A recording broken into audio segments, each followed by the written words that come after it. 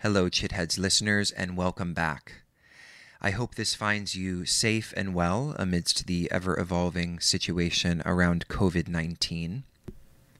Last year, I conducted 2 interviews with Dr. Stephen Porges, one for the Embodied Brain online conference and another for the Tracing Trauma online conference. So I wanted to share that first interview from Embodied Brain with you today as our podcast episode for this week, because in that episode, we really explore Stephen's innovative and paradigm-shifting polyvagal theory. And the reason why I thought it would be so fruitful to revisit that interview this week is because of the ways in which Stephen's work really highlights the importance and really the necessity, we might say, of contemplative practice for cultivating a sense of safety in our own body, mind, in our own nervous system. So there's many really important insights that arise out of Stephen Porges's work that I think are kind of important to reflect on right now, and sort of serve my suggestion that during this time of struggle and insecurity and fear, it really is profoundly important that we turn to the techniques, the tools, and the practices that we have available to us as a way of not just making ourselves feel better in a time that is so insecure and unstable, but also so that we can be of service to others. We can show up better for our loved ones. We can be that source of support for others who perhaps are not able to deal with this situation as well, or perhaps don't have the same kind of tools available to them. So I very much hope you enjoy this conversation. And by the way, this talk, of course, is a part of a number of lectures for Embodied Brain and Tracing Trauma, and all of those lectures, if you are looking for some resources right now, are available through the Embodied Philosophy Wisdom School at the Seeker level. And there is a 7-day free trial if you want to check it out. And you can find that at embodiedphilosophy.com/seeker. So without further ado, here is Dr. Stephen Porges.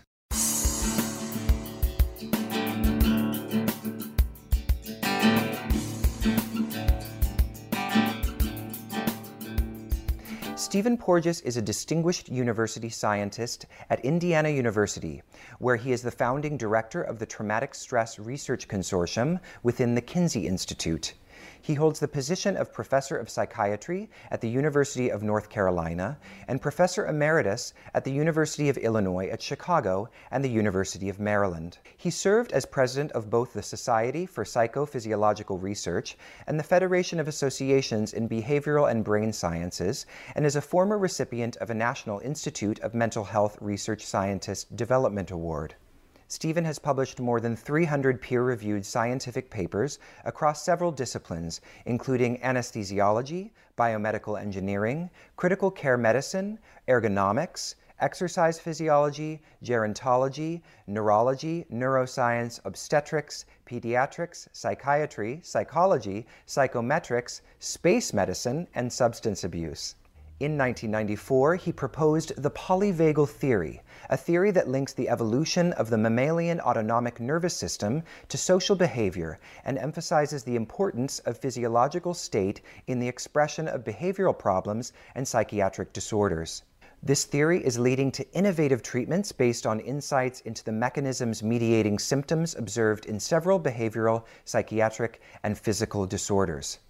He is the author of Polyvagal Theory, Neurophysiological Foundations of Emotions, Attachment, Communication, and Self-Regulation, The Pocket Guide to the Polyvagal Theory, The Transformative Power of Feeling Safe, and co-editor of Clinical Applications of the Polyvagal Theory, The Emergence of Polyvagal-Informed Therapies.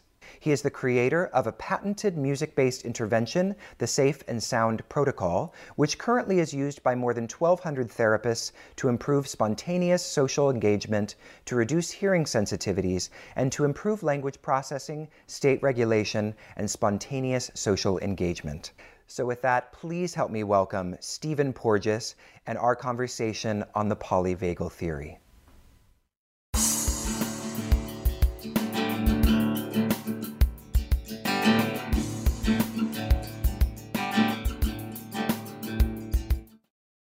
Hello, everyone. Welcome back to the Embodied Brain online conference.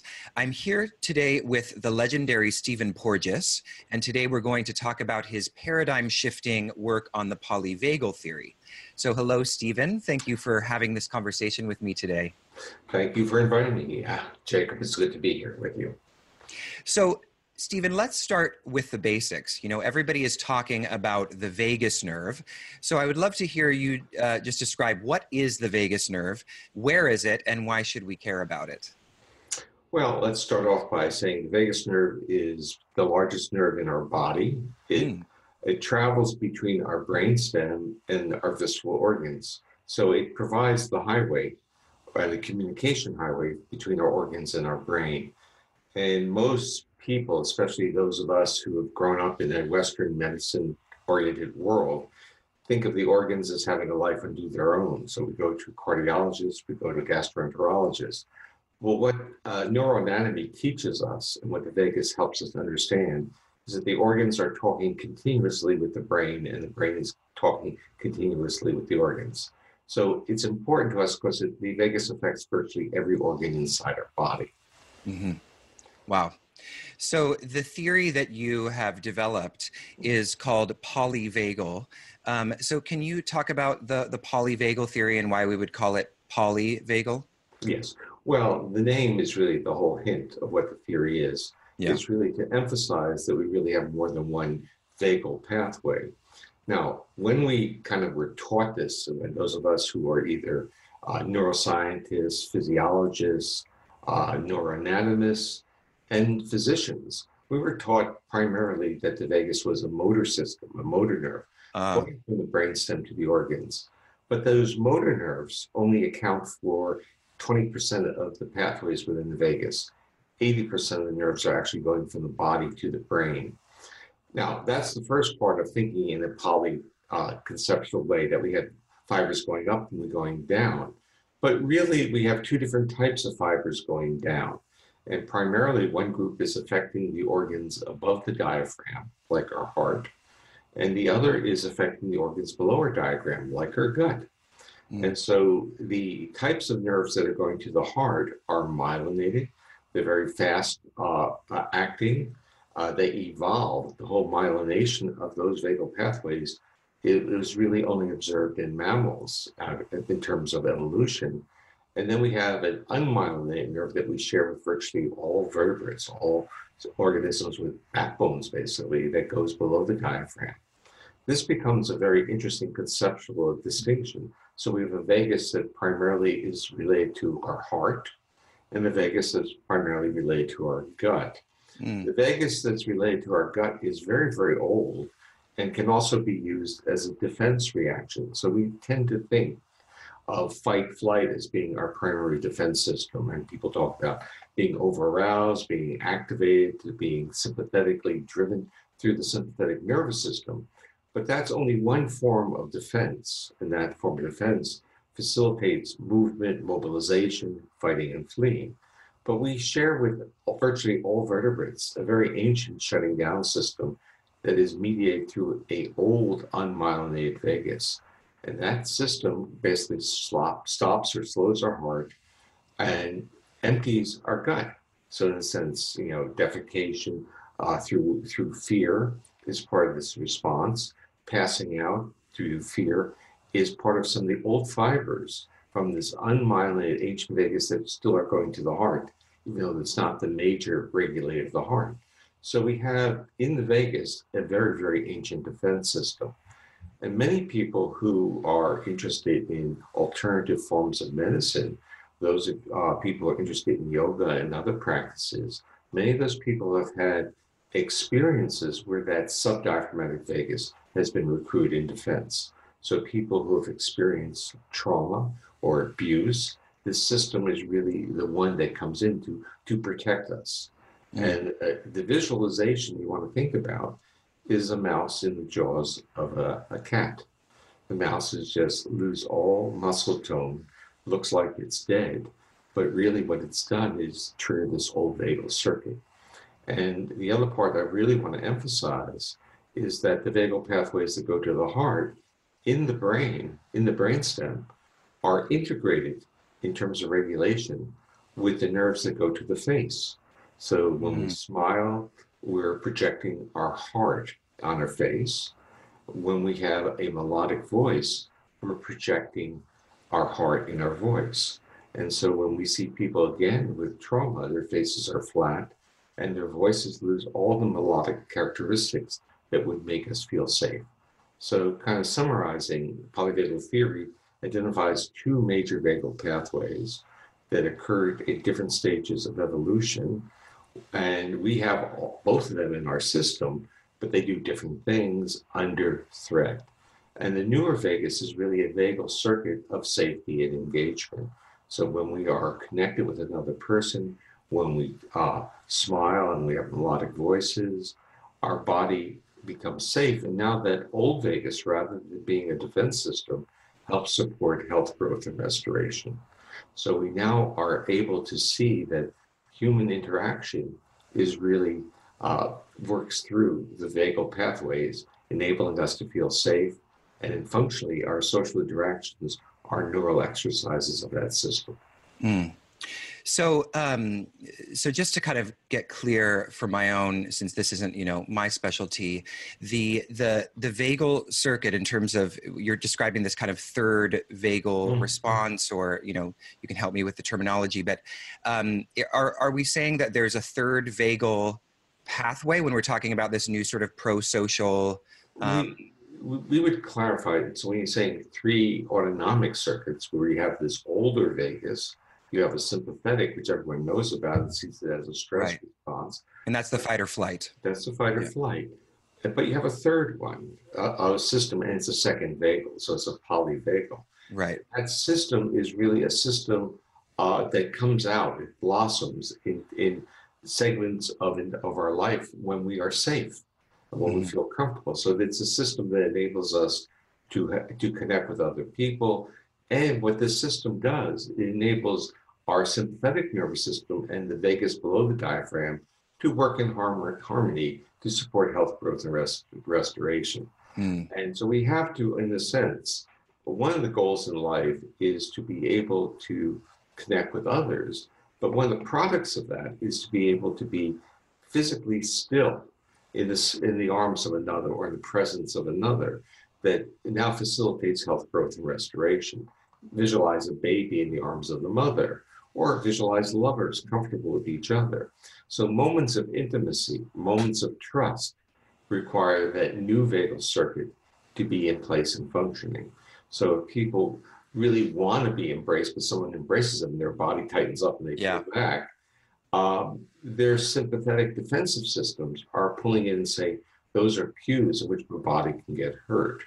Now, polyvagal theory proposed one other point, actually two important points. One is the cues that cause that body to be pulled back are far from voluntary. They're reflexive. They're, in a sense, again, a neural circuit that is not intentional. The body just says, I'm not safe. And we often would yell at people, say, you're not looking at me, and their bodies are this way. The issue is their body is reacting based upon more of a reactive reflexive circuit. I call that response system a neuroception, because it's not perception. Once we start saying you are perceiving me as dangerous, you now shift the intentionality and responsibility. But if I say, based on your neuroception, your body can't distinguish what is safe and what's not safe, then there's a different level of understanding, a different level of respect. And neuroception is sort of, it's below the threshold of your conscious mind, right? It's different than your conscious mind, meaning that it could be quite high up in the brain, but it's not in our conscious areas. Right. And it occurs, just think about it, if we're crossing the street and we hear something and our body pulls back before we even can identify it, it has very powerful adaptive reactions. So our body detects cues faster than we can identify them, label them, or even create a narrative to explain them. Now, this creates a real problem for humanity, because when people pull back from being embraced, they start creating a narrative of why they did that. So they try to, in a sense, explain with intentions, yet this may not have anything to do with the other person. Yeah. Yeah, so that's very interesting. I want to go back to something that you already began to talk about, which is sort of how this approach differs from what we might call a kind of orthodoxy or the previous paradigm. And as I mentioned at the beginning, your work is considered quite paradigm shifting in the sense that it's making certain scientific understandings amenable and complementary to a number of contemplative approaches. So I wanted to just talk about that previous paradigm a bit, and how this is really, we might say, well, a way of asking this question would be, can you characterize the old paradigm that polyvagal theory is helping us to move away from? Okay, this became a more complex question over the decades. Initially, I said it's really quite simple. The old paradigm is really saying that there's a dialectic between a sympathetic fight-flight and a parasympathetic nervous system, without nuancing or understanding the parasympathetic nervous system, which the vagus is a major component of, can also be used in defense. So polyvagal theory elaborated on that and showed that there were two of those systems, and they followed an evolutionary sequence. And this is the other point that I left out in the early discussion, that the system is literally hierarchically organized. Mm. And that gives you a lot of clues about how people function. So it has this newer system which kind of encapsulates or constrains or contains this other system from being defensive.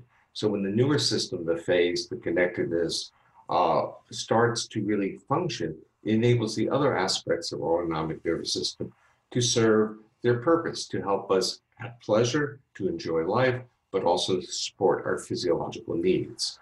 But when we are challenged, we start moving down the evolutionary ladder. And that evolutionary stages, we move from this safety engagement with the face and with the myelinated vagus, we move to a more defensive system of the sympathetic nervous system.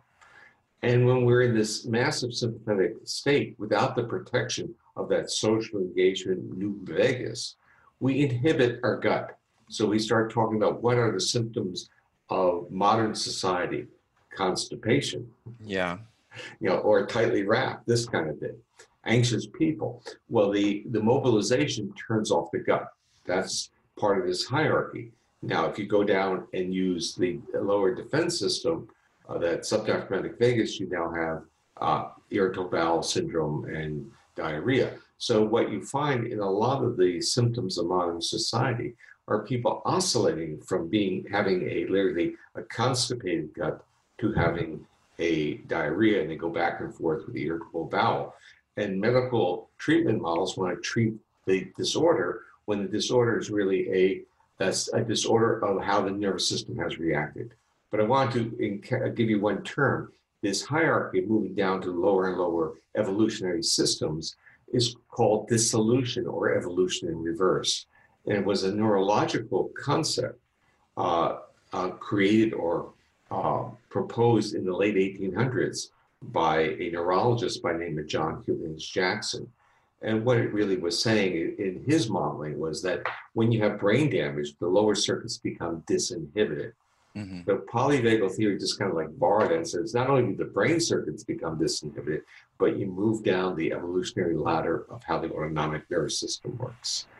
Now, I wanted to make one other point about what I was saying, that my own view was that it was really, people weren't appreciating this. And I was blaming that old view on a very important anatomist or neurophysiologist in the early 1920s by name of Langley, who created the term autonomic nervous system. And he basically only described it as a motor system. So there were no sensory fibers. Well, I went back and I decided I would really read his original writings, read it really carefully, because I had to write a chapter on neurocardiology. And what he actually had in the chapter was something a little bit different than what I had thought. He was saying that, okay, this is what we're going to do for now. We're going to start articulating what the motor systems are. We're not going to tell you everything, but that's all he got done in the book. But he made another set of statements. He talked about myelinated, unmyelinated fibers, just in the branches there in the early 1920s. So what I was really saying is that we have misread him, and what happened is that his teachings, and he was the first one to label this whole collection of neural regulation of these organs as an autonomic nervous system. That's how it became taught in medical schools. So when you talk to physicians, they tend not to understand or think about the sensory components. And with the recent work on vagal nerve stimulation, which is all about sensory, people are starting to get that into their vocabulary and their constant context of how they see the body function. We've already been talking about the kind of bi-directional relationship between the brain and the body, but I wanted to kind of talk a little bit more about that on this point of, the older paradigm, because it seems to me that one of the features of that is this idea that, dealing with anxiety has generally been a kind of top-down approach, address anxiety consciously or cognitively, and that will then, have a reverberating effect downward into the body. Whereas, a lot of what is featured in your work is this idea that, not to negate that, but also to include the other direction from the body upwards. So can you talk a little bit about that?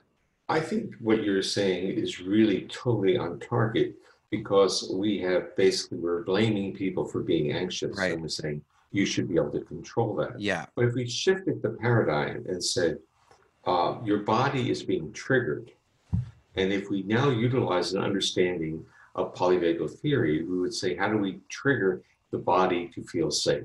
Yes. Okay, if we trigger it to feel safe based on polyvagal principles, the safety is going to now override the defensive activity. So it's just like watching a little baby who's crying, and then the mother just kind of like sings a lullaby to the baby, and suddenly the tears dry up, the baby becomes relaxed and falls asleep in the arms of the mother. So the mother is giving the child cues to trigger a neuroception of trust and safety, and those states are incompatible with being defensive. Or if we think of anxiety as merely resting on a physiological state of defensiveness. Yeah. So if we shift anxiety from you're anxious, you have no reason to be anxious, like many people will say, to say, I see that your body is responding to the context of this environment. I hate to be so, wordy about this, but it's reacting to this. Yeah. And what can we do that makes your body feel more safe? Let's take this as a homework problem. Do I like being in quieter rooms? Do I like having time by myself? Or do I like someone looking at me and smiling at me or holding my hand? Or do I like my dog? And so if I'm with my dog, do I suddenly feel safe? So what we're saying is, how can our bodies recruit this newer circuit to make us feel calm? And what are the triggers for that? And what I always say is that because of neuroception is out of our really awareness, we often get fooled, but we are never fooled by our body's reaction. So our body is so powerful when it reacts. Often for many people, they don't know why it's reacting. So they look at the person across from them and they say, you're the cause. Mm-hmm. And the real issue is that they had a bad day, they had this, they have a stomach ache or something else, and their threshold to be reactive is much lower.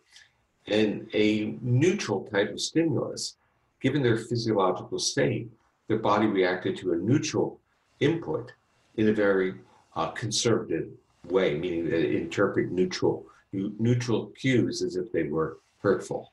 And I think we've all had those experiences where you said something to a friend, and a friend just blows up and says, why are you saying that? And you could have said that to the person the day before or a few hours before, and there'd be no problem. Mm. So there's a retuning based on our physiological state of what cues will then lead to defensiveness. So I want to ask about something that I read in one of your articles, vagal tone, because as we're talking about this, it's sort of, and I'm wondering if this is sort of if I'm on the right track in thinking about it in this way, that as we segue into conversation about, rituals or yoga and meditation, so I have a day in which I'm, triggered by this, that, or my body is triggered by this, that, or the other thing. Would the easily triggered, a nervous system be a result of low vagal tone, like like a weak muscle, or? Well, let's play. Remember, vagal tone's a construct, so it's Right. a metaphor. Yeah. And what it's really saying is that the feedback loops through that myelinated vagus are pretty strong. Mm-hmm. Okay. And in general, what you're saying, if that is true, you tend to be more resilient, which is really your question. Yeah. And now we're working on another methodology. So that was easily measured by looking at the rhythmicity, the amplitude, the oscillations in the heart rate, because when we inhale, now we're moving into a yoga world. Yeah. When we inhale, we're turning off that myelinated vagus. And when we exhale, we're basically allowing it to function. So, and if we use abdominal breathing, we start sending more cues. So deep abdominal breathing will result in an enhancement of that vagal circuit. Okay. So what I'm working on now is not merely that measure of this amplitude of this vagal influence on the heart, but how flexible it is. And I call this vagal efficiency. So that when I need to remove that vagal inhibition, because remember, the vagus, when it's affecting our heart, slows it up. And sometimes we have to get up, we have to stand up and move, and we need to get our heart rate up, or we need to, basically we need metabolic resources. And we have to get that through our heart beating faster. So like I'm seated, you're seated. If we stand up, our heart rate's going to have to go up to get the blood moving to our brain because of our tube has elongated. And we have to get the blood up there, the oxygenated blood. So the issue of this system, how rapidly it can retract, pull off, and how rapidly and how efficiently it can re-engage is what I'm calling vagal efficiency. And so there are two aspects. One, which is the vagal tone, which is in a sense, the basal level of this feedback loop. The second one is the vagal efficiency, which is really the efficiency of the vagal brake being taken on, pulled off and put back on. Now, what would, yogic forms of exercise, and of course there are, many forms of yoga that includes meditation and all this, but when we're talking about asana specifically, because as I hear you describing the kind of need for a flexibility of heart rate, so to speak, I imagine that normal forms of exercise would also kind of facilitate that. So what is unique or what is special about yoga with regards to this vagal? Okay, so I would move into more attributes of pranayama yoga. Okay. Because the myelinated vagus, this system, is linked to the neuroregulation of the striated muscles of the face and head. Basically, you can think of the system of this ventral vagal myelinated vagus as an integrated social engagement system, but it's really the same system that is exercised in pranayama yoga. Mm-hmm. So it has to do with breath. Breath is very important because as you inhale, you're pulling off the brake, and as you exhale, you put the brake back on. And if you use methods of extending the duration of exhalation, which now become meditative, but really methods of enhancing the vagal influence on our heart, calming us down. If we talk about listening, which is a meditative process, we are regulating muscles in our middle ear that are linked to how the vagal regulation of the heart works. If we talk about the muscles of the upper part of the face, especially around the eyes, that's muscles called the orbicularis oculi. It's also linked to that vagal influence on the heart. But probably the most powerful one is vocalizations. Yeah. So now we move into the world of chanting and odes and all that, because the nerves that regulate those vocalizations are vagal nerves, but they're not going to the heart. Yeah. So the intonation of our voice. So when you interview people or talk to people, you know a lot about them based upon the intonation of their voice. Yes. Mm-hmm. So if their voices are relatively melodic and not too low and not too high, we get pulled in because those are the distilled cues of safety that our neuroception of our body, our neuroception is using to identify safety in another person. And those are the people that we develop trust in. So we now talk about what are some of the yogic practices. We realize that vocalizations and chanting and oming, these all are exercises of these neural circuits that lead to enhanced vagal regulation. So we get glimpses of those state changes through yoga, but we also realize, at least from my perspective, that's only part of the story.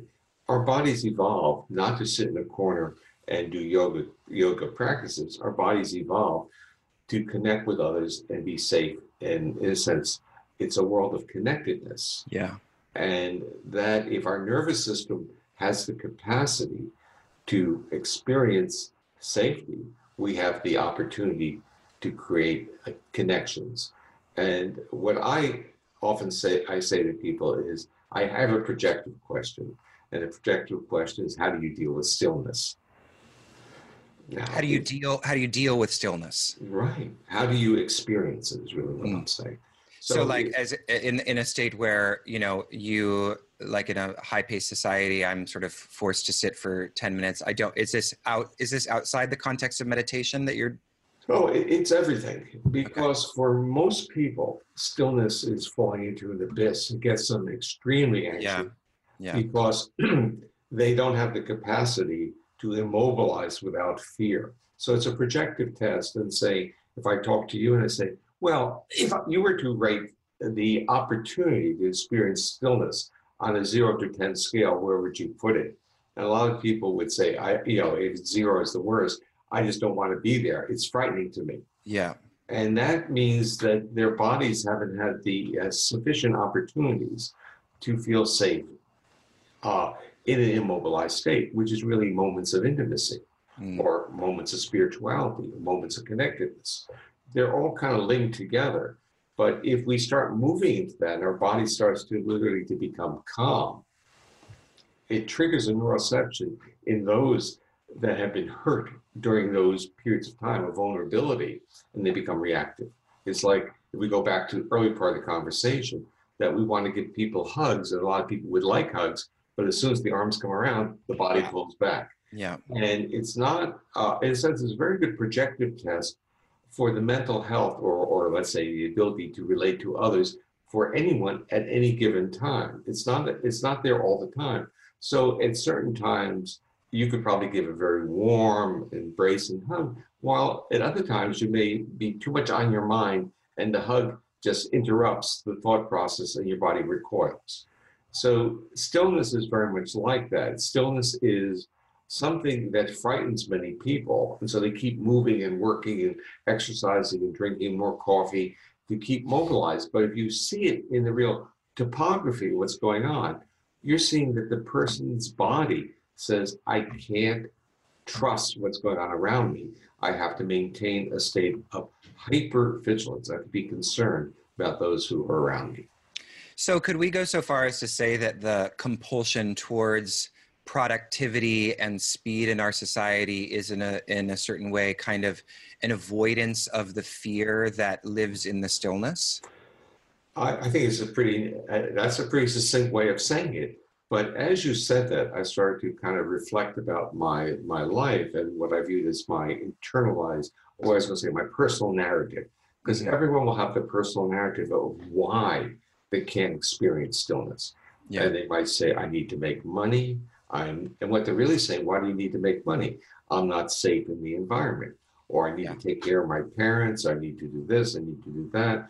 They all come down not to the metaphors of, are they safe within the setting? And even in terms of their internalized responsibilities for others. Yeah. And so, look, the issue, I actually really enjoy these types of dialogues at this time of my life, because the concept of universities is really a wonderful model of people not feeling safe. Yeah, you mentioned this in one of your articles. I thought it was great. Yeah, yeah. It is actually the provost read that. I gave a copy to the provost, and she didn't like it. But the point is, it's really true that if you again want to be creative and want to do things, it's a very vulnerable world, because the world is a world of chronic evaluation. And the goal for those of us who have, let's say, succeeded within that world is to understand what we get by leveraging that, not by saying we want to embrace that and say everything should be a world of criticism of other, which is really what academics is. Mm-hmm. It's a very critical world, and sometimes it leads to very important things if you can deal with the arrows that are shot at you, if you can deal with that, if you don't have that kind of thick skin, is the word people used to say. But as we have learned more about individual differences in mental health, what we start to realize is that many people who are academics are on autistic spectrum, or on the autistic spectrum. So they're basically a function at a high level because they don't have that awareness. And if people are aware, they become sensitized to that awareness, and academic world is very hard on them. So what I was basically saying is that it's pretty nice to be at this stage of my life, to have succeeded within that world, and now to leverage it to now talk about things that I find very relevant to our day-to-day living. Yeah. So, just to stay on that for a second, what kind of proposed institutional changes would be necessary to facilitate a kind of autonomic sense of safety within the academy? Well, see, I would move back into elementary school and to the actual environment of classrooms. I would almost say that universities can be what they are because they do some very, very good things, and they enable people to be very productive and be very creative. I think universities got hit over the past, I would say, 20 years with the financial models. So most universities are run very much like corporations. Mm-hmm. And so rather than impact recognition and bold new ideas, they're very concerned about bottom line, which would mean how much money are you bringing in? And if you're really developing new technologies, is there a marketplace for those technologies? So, so it becomes like a business. Probably when it's really best model was like that of a monastery. So the model was more monastic. Yeah, I was thinking about the Nalanda University and that structure. Yeah. The notion is if you can kind of like, if there's respect for inquiry, which is really what we're talking about, as opposed to respect for acceptance by a niche, a small group. And what I had noticed with academics is about 20 years ago, I was looking at where I was. I was a professor. I was an assistant professor on a tenure track when I was 25. And now it's very unusual in the world now. It wasn't that unusual when I was doing it. But I watched over the years how things changed. But I then decided I'd start looking at how people transitioned out of it. So it was one thing to be successful in it. And then what I started to notice was that most people had great difficulty transitioning out because they bought into the model and they were always feeling that they didn't get their acknowledgement that they deserved. People had forgotten who they were. So it was like they were trying to hang on. And I said, that's really a strange thing to do because you've had all these opportunities. Why should you expect anything more than what you have experienced? And young people have to come in as well. So you have to move out. But I was very shocked to see that the transitions for people hadn't been thought out. And so people tried to be exactly what they were when they were in their 30s or 40s. Yeah. And they weren't trying to be more philosophical, more transformative, more bridging of science and life. Yeah. And so it created a portal for me. So I was very happy to think of that. But I don't have any problem moving right back into the academic world because I understand that and I understand the language. So part of it is you need a degree of boldness, but you also need to have an understanding of the language.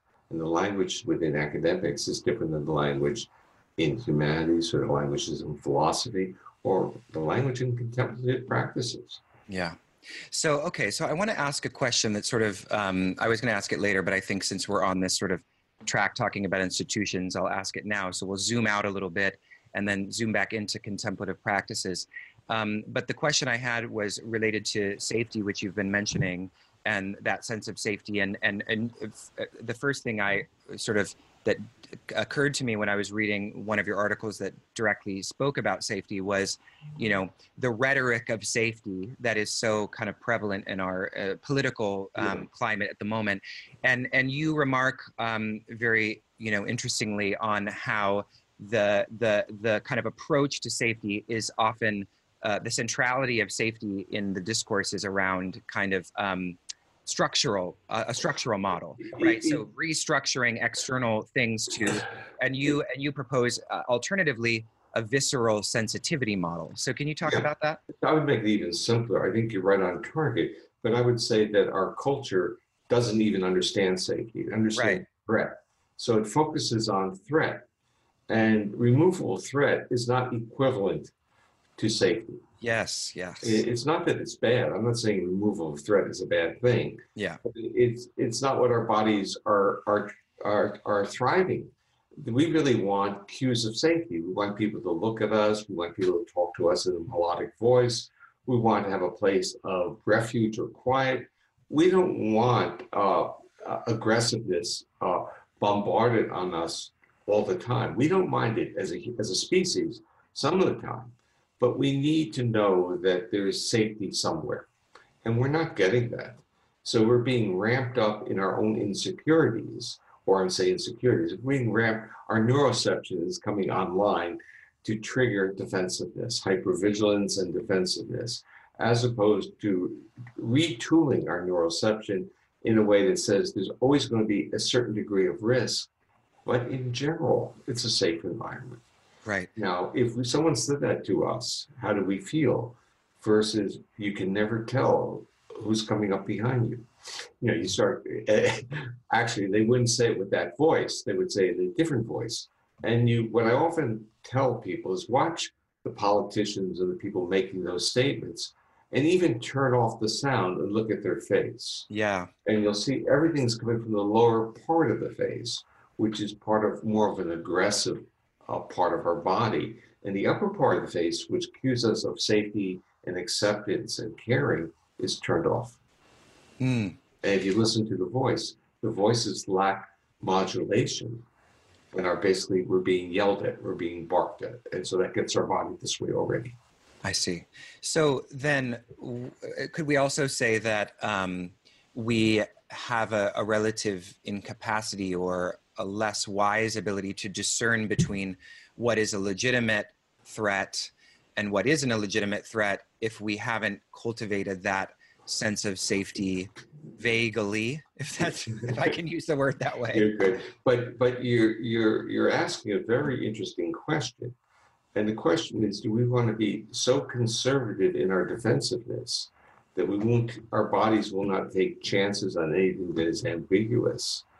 Versus do we want to be more accepting? And what we're doing physiologically is if we shift our physiological state to become more defensiveness, that feedback changes our neuroception. And now we see neutral faces and neutral people, neutral behaviors. We'll tend to classify them in our brain, in our nervous system, as aggressive, as dangerous. And our bodies will react to that. If we are in this more socially engaged, more connected mode, the bias shifts. Mm-hmm. And so the signals have always been, I'm going to use a word that's commonly used, tribal, inclusion, familiarity. All these things enable our nervous system to be more inclusive and less defensive. But as we start pulling it tighter together and start saying that you have to be part of my political party, part of my religion, part of my ethnicity, for familiarity signals to enable me to feel safe. You start shifting a larger and larger repertoire of defensive behaviors towards others. Mm. Okay, so then let's go ahead and transition back to talking about contemplative practices, because I want to ask some more kind of specific questions about individual practices. So one of the things that you mention is, kind of the function of ritual, and you make a kind of historical argument about the role of various kind of prayers and religious rituals as being a way of our culture cultivating this kind of parasympathetic response. So can you talk about the role of ritual, and then we'll kind of talk a little bit more about meditation? Okay, so what I decided I would do was kind of look at ritual as something that was different than religion. Yeah. I mean, of course, we all enter it assuming that religions are based on rituals, but rituals often preceded religions. Right, yeah. And as we start looking at what these rituals are, which have to be with vocalizations or chanting, with posture shifts during prayer, with breath, which is really very important in terms of virtually all of them. It might be masked in terms of, like, as I sing, I extend the duration of my exhalation, so I'm actually doing breathing while singing. And in some of them, there are even certain types of facial expressions you can make, or glowing aspects. We start realizing that embedded in these ancient traditions were strategies to shift our physiological state and to shift the state into a more welcoming and connected state. And they then became then religions kind of used them as well, so they got put into the religions. I've had actually interesting discussions with people from various religions about their rituals and where the rituals came from, and basically end up with statements that the rituals preceded the religions. Mm-hmm. And what we start seeing is that there's kind of a general set of them, including posture shifts, which trigger through feedback loops different vagal activity, breath, which affects vagal activity and oxygenization, vocalizations, which have even more than the breath component because they are stimulating other vagal nerves, and they may actually end up being a mechanism for treating different. Neuroanatomically, if you were to take the vagus and snip it, and look at the fibers. We're not going to do this. and put an electrode around it, mm-hmm. and turn that electrode with different frequencies. It would reach different organs because the diameter of the vagal fibers going to those organs are of different thickness.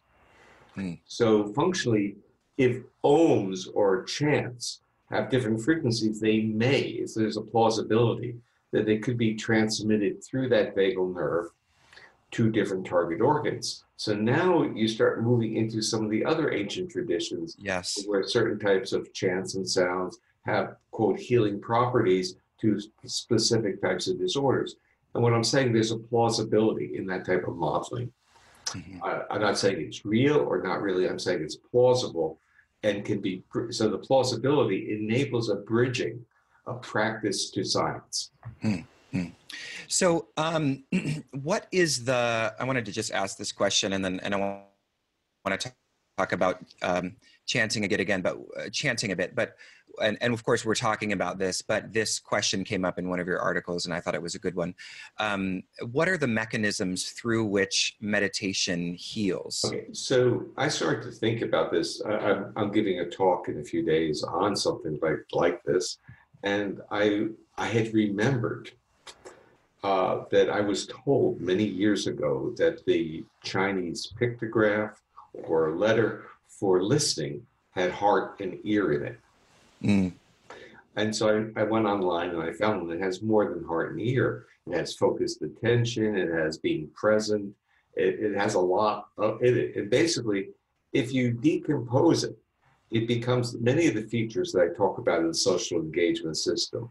So listening, if we think of meditation or one component of meditation as listening, it is a form of integrated exercise of what I call the social engagement system, which is the nerves that regulate the face and head and the vagal nerve to the heart. So meditation kind of retrieves and exercises many of those nerves. That is as one of the components of meditation. So when I put down meditation, I'm now putting paren listening. Right, and I like that because I think that's often not spoken about. That that there is a kind of listening process that is kind of constitutive of meditation. Yes, and then we get into the other issue of listening and witnessing, and the attributes that a good listener has versus someone who is basically just documenting what people say. So a good listener is now utilizing all these features, and this is where I get into the difference between, in my modeling, between empathy and compassion. Yeah. A good listener doesn't share the pain. The good listener respects the pain and respects the other in a compassionate way and is not hurt by listening. Yes, I loved this because this is actually a question I had, was this distinction you make between empathy and compassion, because from what I understand, you put empathy on the sympathetic nervous system side, so a form of fight or flight, and then compassion on the parasympathetic side, parasympathetic. So can you talk more about that? Well, I would make it even simpler.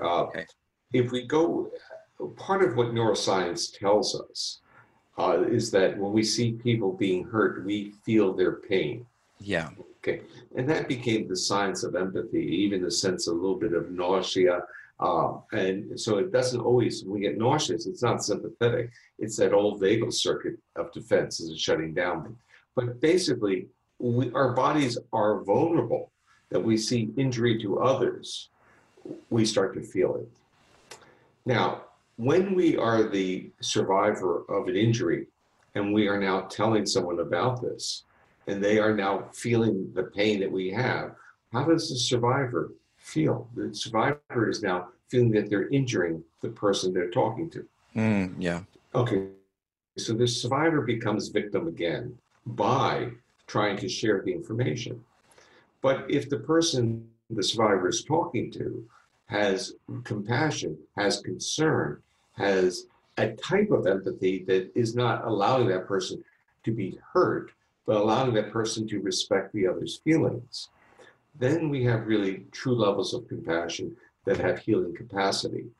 And that is what I'm really calling witnessing, this capacity or ability to witness, to listen at that deep physiological level, which is not self-injurious. So if I'm listening to your pains, it's not self-injurious, but it's with great respect and concern about you, that I'm there in the room with you. I am supporting.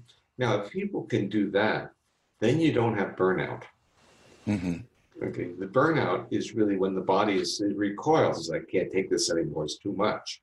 So there's something that is necessary, especially in the world of healthcare and mental health care, where people have to either have the capacity or some way somehow we have to develop strategies of enabling people to find that capacity in themselves.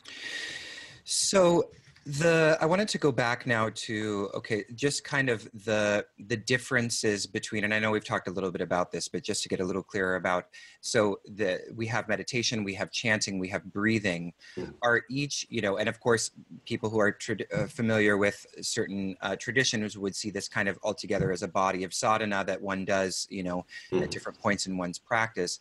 And so each of these different practices is stimulating, from what I understand, a different aspect of the vagal nerve, or is it? Okay. So actually, let me just hold you there. Sure. The nerve is merely a conduit for communication. Right. So when we even use the word stimulate the nerve, that's not really what we're concerned or dealing with. We're dealing with the regulation of the nerve, which really is a brain process and the feedback from the organ. I see. So whenever it is an exercise, So when we develop our muscles, we challenge them, and the feedback from that challenge enables the coordination and the capacity of the muscle system, skeletal muscle system, to be enhanced. We develop coordination by practicing. If we play, you have a keyboard behind you, so you know fingering, use of the fingers playing music. There's coordination, and there's a neural exercise on that. So we have to think of the contemplative practices as neural exercises. Right. And the product of those neural exercises is in changing how the autonomic nervous system is functioning. Right. Okay. So part of my theme now when I'm moving into this area of contemplative practices is not to talk to people and try to say, yes, we can prove that what you do has a beneficial effect, like increasing vagal activity. Rather, I say we can understand the mechanisms through which contemplative practices can have a healthful effect.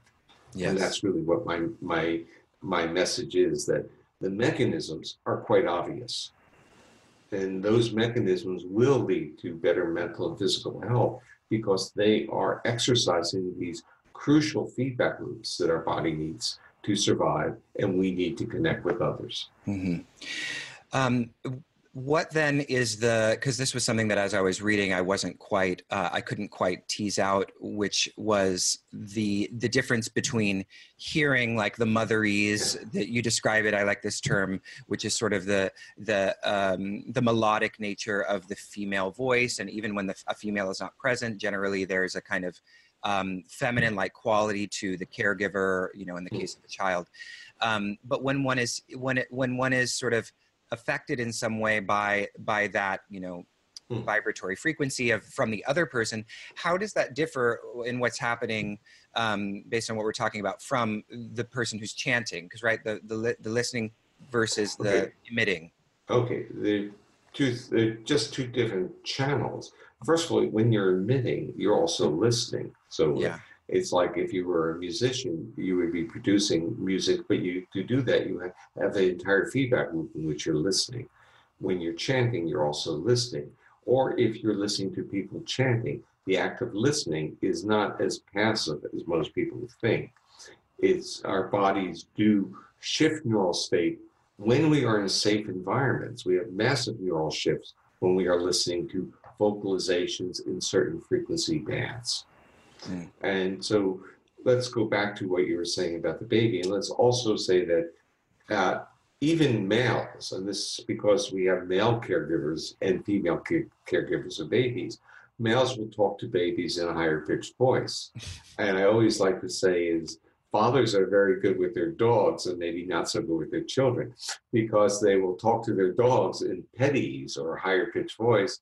But with their child, they have taken on the role of being a disciplinarian, which often means the voice goes down to a lower pitch and is less melodic.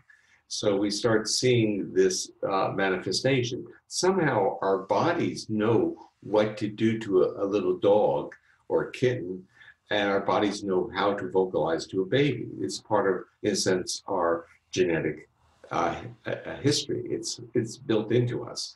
And we're finding in our own, this is where research helps to support some of these ideas, that if you challenge a baby, and one of the main ways, interesting paradigm ways of challenging it is to basically freeze your face. You interact with a baby and then you go blank. It's called the still face paradigm. It was developed by Ed Tronick. And so when you do that to a baby, they get, a 6 or 9 month old baby, they get very upset. And then after doing this for 2 minutes, the mother or the experimenter or the caregiver will re-engage the baby.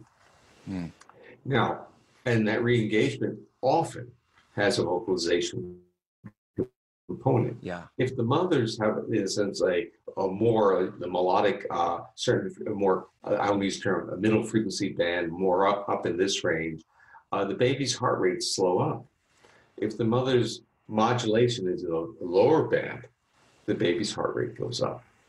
So in a sense, the baby's neuroception is so tuned to detect the modulation within a frequency band as cues that I can relax, I'm in safe arms again, or I'm still uncertain about what will happen. Mm. So we've talked about, meditation and chanting and listening on these levels a bit. But I'm also wondering about prayer. Is there any kind of research around in relation to vagal tone that relates to prayer? Well, I don't know. So you're asking me a question on something I don't know, but we can think about this. Yeah. And the first question I would ask, are we talking about silent prayer? Are we talking about responsive readings? Are we talking about verbalization? What are we dealing with? And people have there are documents where people distinguish between prayer and meditation. Yeah. And there's a lot of this types of stuff going on in terms of contemplative practice, in terms of what people want to say, and also whether when we start moving from prayer, kind of overlaps with religion. Yeah. And meditation is more spirituality. Yeah. We start getting the separation of structure versus connectedness. And in structure, as we do prayer, it becomes more of an input-output model. Right. And meditation becomes more of a visceral state model. I see. And that's how I'm thinking about it. It doesn't mean that prayer can't be useful, because for many people, prayer is the mode through which they get into almost a meditative state. Yeah. Yeah. So you've done this really fascinating work on polyvagal theory, this article, polyvagal theory as it connects to yoga therapy. Mm-hmm. And so I wanted to talk for a moment, as we this will be sort of our last topic together, about, what you've discovered in your own research as it relates to the gunas, which I just thought was really interesting. And these three, the sympathetic nervous system, the dorsal vagal complex, and the ventral vagal complex, as sort of correlating in some way to Rajas, Tamas, and Sattva, as many people know from the gunas. Yeah. So first of all, the first author is Marlisa Sullivan, and she is a teacher in an integrated medicine university. And she took the lead, and I supported it. And so I wrote and made sure that all the descriptions on polyvagal theory and physiology were correct. I see. Okay. But the notion of this, the point that I found real interesting in working with her on the paper, is that one of the things that I've been talking about over the past few years has been what I use. I use a slide that says 3 circuits, 5 states, and that's what you use to explain the gunas and how they work.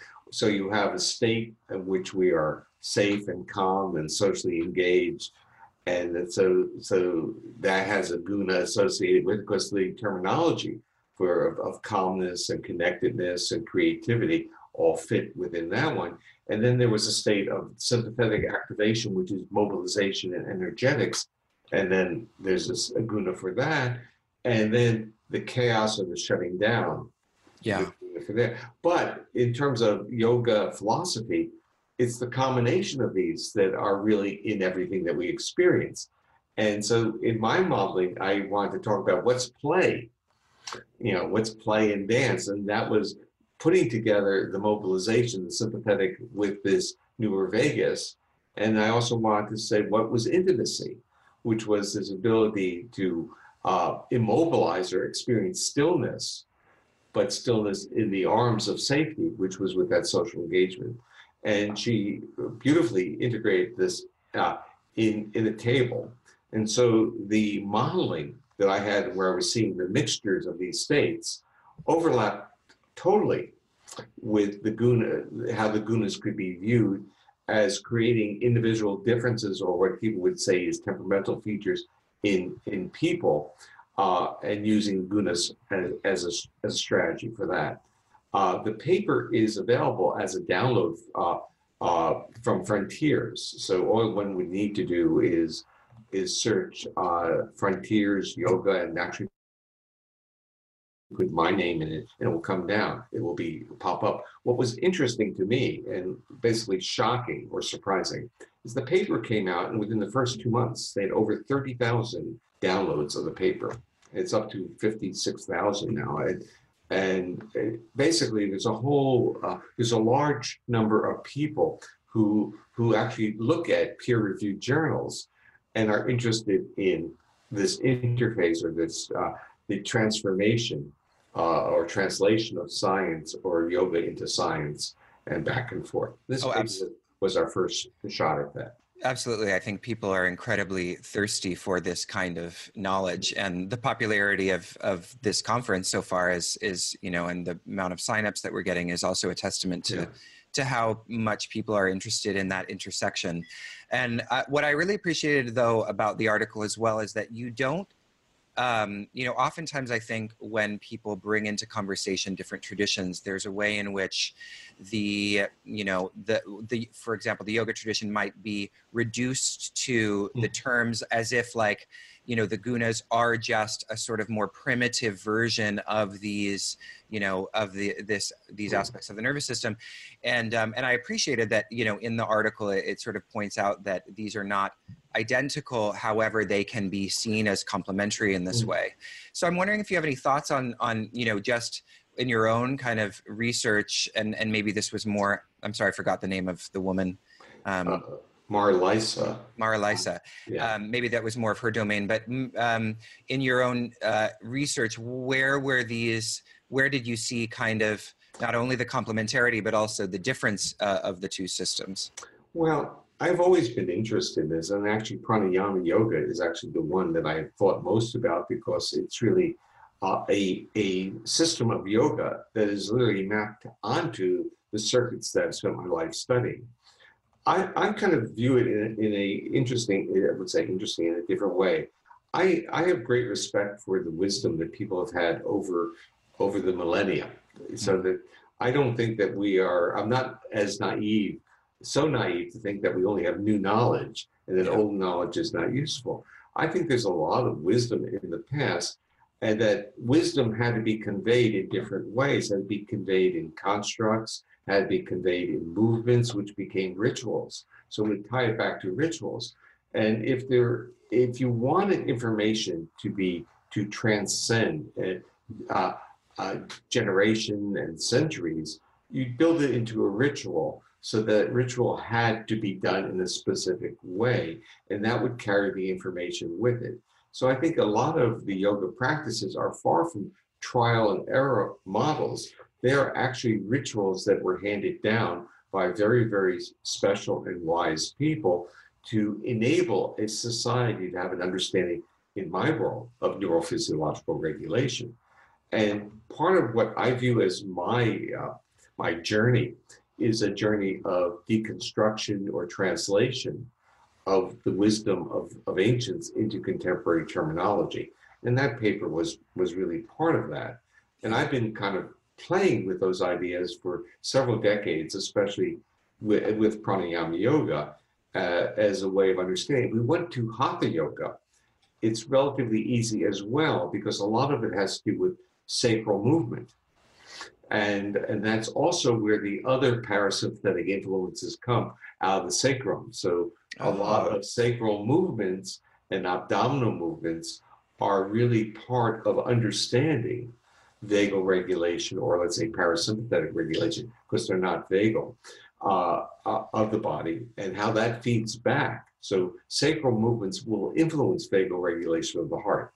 So so these are tied together. But here's the caveat here. Those sacral movements are not as efficient in regulating vagal states as breath.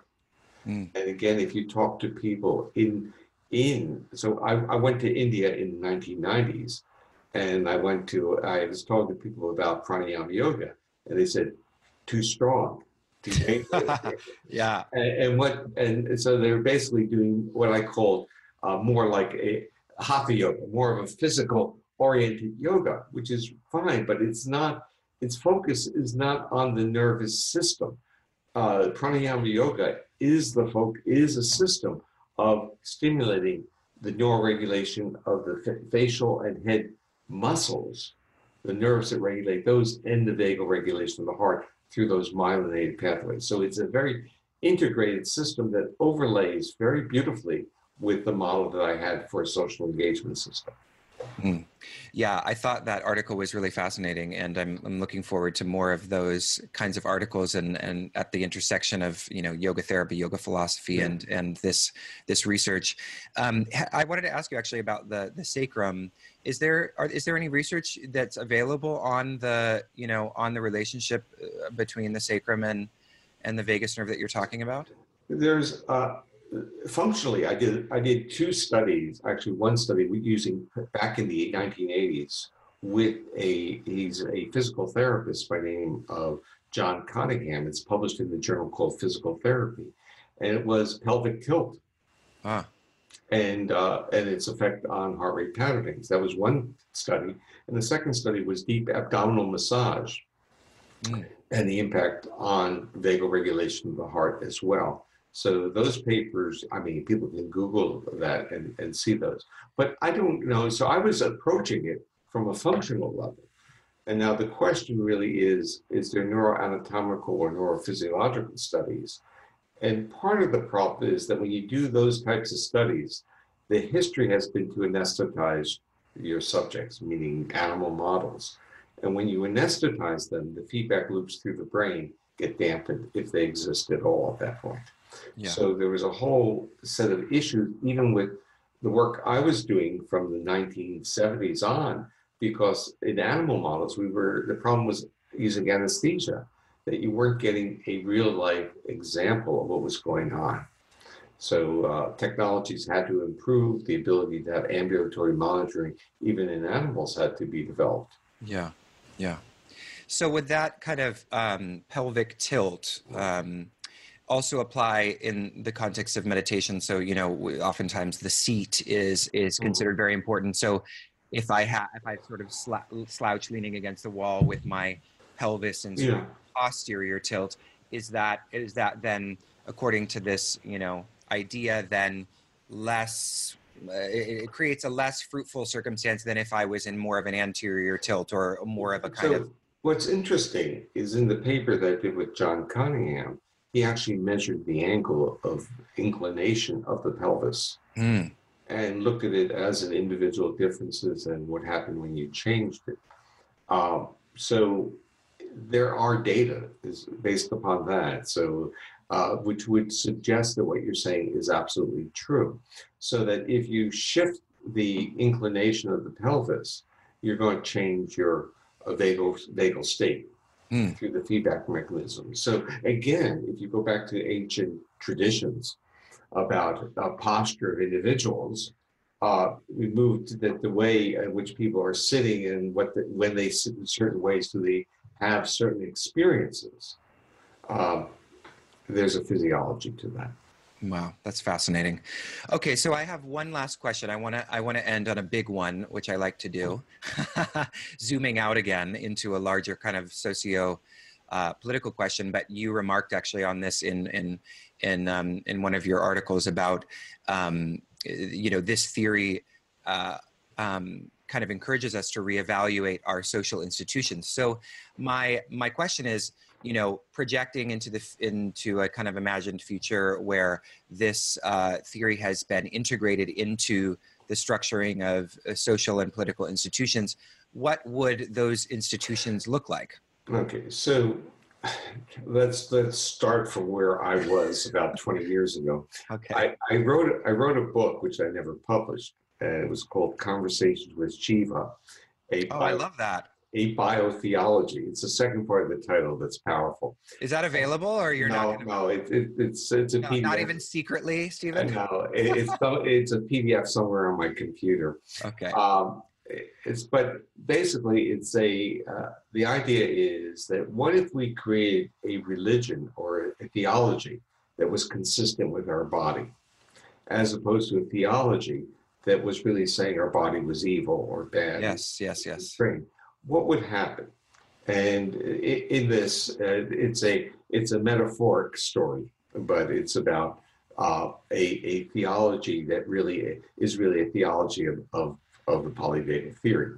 So it's saying that we respect these aspects of the body, and with this knowledge, we can live a different type of life. So you're asking me the big questions, and these are questions that I've thought about, but I've also been kind of let's use this term, cautious about how far we push them. But the idea is if we can respect the body and we can start using all different types of words, witnessing and understanding of neuroception, a respect for our body, when we start to do that, what are we doing? We're allowing now the narrative of our own behavior, our own states to change.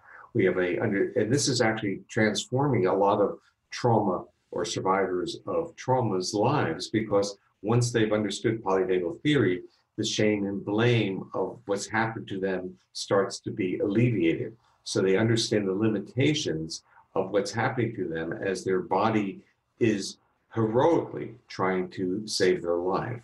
And in those heroic aspect of trying to save it, it retuned itself into a defense state. So now limited what they can do on a safety social mode. But once they understand that, they now have a narrative that starts giving them top-down mechanisms that change bottom-up effects. So healing processes occur from both directions.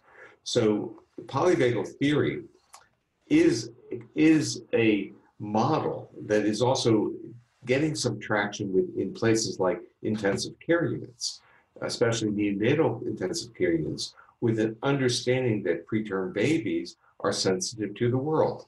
Yeah. So the physical environment now has to be, quote, polyvagal informed. Yeah.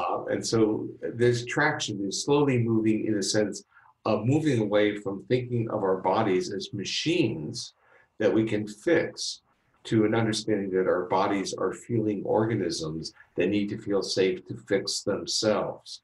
So we now are really left with the real most important point is that health, healing and health is dependent upon our body feeling safe to heal itself.